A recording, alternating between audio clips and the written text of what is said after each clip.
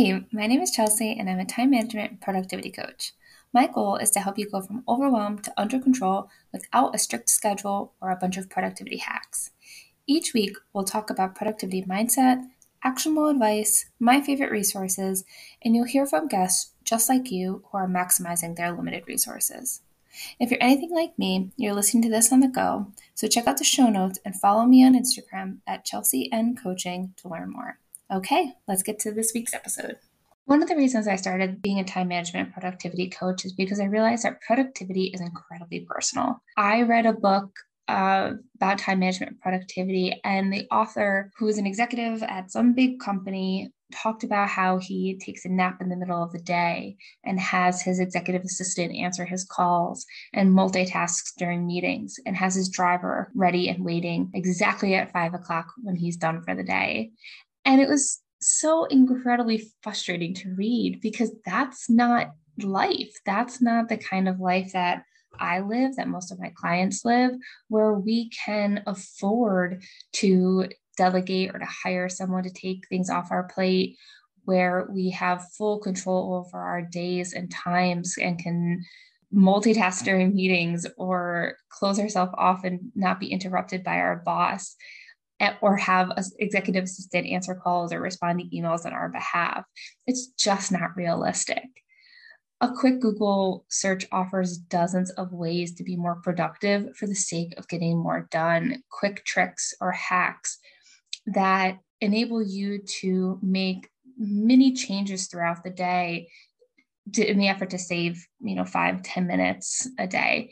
And I do love the productivity hack every now and then. I love some of these quick tricks and do think that there are ways that we can just be kind of faster and more efficient, especially when it comes to technology. But that's not ultimately the solution, right? That's not ultimately the way that you're going to make sure that what you're working on is what's most important. The other productivity advice that I find incredibly frustrating is really monastic, meaning of monks, right? Where you can close yourself off from distractions or from notifications and put your head down and just do deep focus and deep work. Again, not realistic for most of my clients or for my life, where there are family or children or a boss that needs to be able to get a hold of you and needs to be able to get your attention. And we don't have the luxury of being able to really truly close ourselves off to those distractions. Often when I'm working with a client, they simply need permission to stop trying to force or copy paste a system that they read in a time management and productivity book, or that they read in an article of the morning routines of the rich and famous. They need permission to find a system that's going to match their preference, or their energy, and their lifestyle. So in today's episode, I want to walk through and give you permission to create a schedule and a life and a system that works best for you. So the first permission I want to give you is that you don't need to wake up at 5 a.m. I think it's so common to find articles or read books or see these influencers who have these, beautiful, lavish morning routines where they're making a fancy coffee and journaling and working out and creating some beautiful breakfast. And it is inspiring. But at the end of the day, that can happen at 5 a.m., it can happen at 6 a.m., it can happen at 7 a.m. You need to make sure that your schedule matches your energy flow. I am much more of a night person. Waking up at 5 a.m. is so hard for me. Truth be told, I'm trying to wake up at 5 a.m. because I live on Guantanamo Bay Naval Base in Cuba, and it's really hot in the mornings. And so I need to get up and get moving as soon as possible so I can get my workout in. But it's hard and it's an adjustment. And at the end of the day, I'm doing it because I want to, not because some article told me. The second permission I want to give you is to use a planner or to-do list that makes sense for you. And that might be paper. One of the first questions I ask whenever I work with a client is, do you prefer paper or digital? And there's this expectation now, and as technology continues to grow and improve, that more and more of our project management and to-do lists move to a digital platform. And while I love digital tools and I'm more than happy to walk a client through some digital options, at the end of the day, a paper planner works just as well, if not better, if that's what's going to work for you. So release the expectation that you have that everything needs to be digital, that you need to take notes digitally, or capture all of your tasks digitally on your phone or on your computer, and just use the system that's going to work best for you. The next permission I have is for you to manage your inbox in a way that feels good for you and to just ditch the old one. So this is kind of two pieces. I personally am an inbox zero person. Inbox management emails comes up in every single one of the conversations I have with clients. I actually teach inbox stuff because email takes up so much of our time. But inbox zero might not make sense for you. And maybe you don't want to dedicate the time to get to that point. And that's okay. Your inbox needs to be functional for you. And so if that means that you have a system where you know where everything is, you're not losing emails within your inbox and you're able to respond quickly and appropriately, go for it. I am going to help you set up that inbox. I'm going to show you settings and we can kind of tweak things along the way so that it's easier for you to use and it's perhaps more enjoyable. But at the end of the day, there is no expectation that you need to be an inbox zero wizard. The other piece of this is that kind of that ditching the old one. We all have the abandoned email address that we created 10, 15 years ago.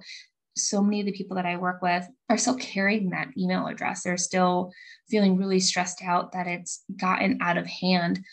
And 99.9% of the time, it's totally out of their control. Their Yahoo email address has been sold to dozens of companies and they're just getting a bunch of spam or a bunch of solicitations. And so at some point, you just have to make the decision that it's old and it's over and you don't need to transfer it. Again, that's one of the things I like to talk through with people is how to make sure that, if there is anything important in there, that we're transitioning it into a new or kind of a current, less junky email address. But at the end of the day, you don't have to check that old Yahoo or AOL address anymore if it's no longer serving you.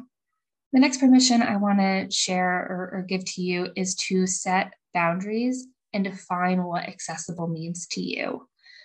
Especially as an entrepreneur, there is this constant feeling that we want to be accessible to our clients. We want to give a great client experience. We want to be responsive and answer their questions.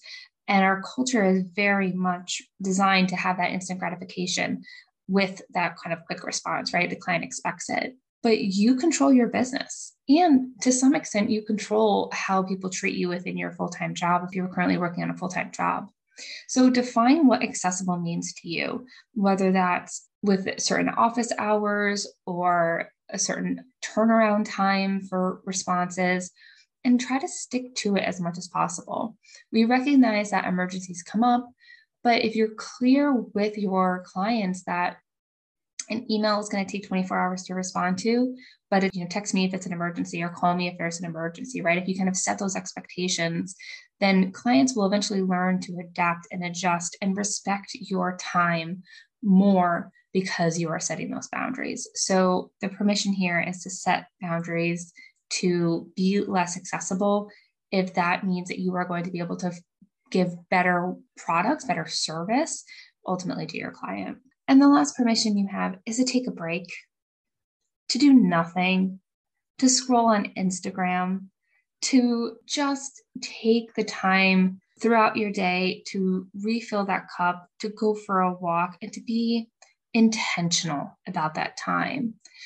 I talk a lot about those in-between moments of your day where there's a random 30 minutes or a meeting ended 15 minutes early. You want to be proactive about what you're going to do at that time so that it's intentional. And if you need a break, if you need to scroll on social media and just kind of disconnect from work, by all means, go for it. Just make sure that that's what you intended to do at that time, rather than you checked your email and accidentally ended up on Instagram and then 15, 20 minutes went by and you've gone down a rabbit hole and you don't feel rested because it wasn't supposed to be a break. One of the things that I've noticed recently in my day is that if I start feeling overwhelmed or I start to feel stressed out, or kind of I'm stuck on a project, I take a walk. And I sometimes will think, I don't have time today. I have too much to do. I have too many meetings. But I've never not had time for that 5-10 minute walk. I always come back. I feel better. I refill my water bottle. I just getting some fresh air, getting some sun really does re-energize me for the rest of that day. And miraculously, there is always time. I always come back and have that time, and I'm not missed. And I'm able to again come back and be more focused and more thoughtful and creative about the project that I was just working on. So, what could you give yourself permission to do or to not do that would reduce your feeling of overwhelm, would reduce the expectation that you have set on yourself to be accessible, to constantly say yes, to give your time up for others in a way that is not intentional or doesn't serve the overall goal of your day, of your purpose and your priorities? I'd love to hear from you on Instagram. If you want to send me a message about what permission you need to let go in order to be more effective and efficient and more strategic about your time. Thank you for enjoying another episode of From Overwhelmed to Under Control. I hope you're feeling one step closer to your goals. Don't forget to check out the show notes and follow along on Instagram at Chelsea N Coaching. Talk to you soon.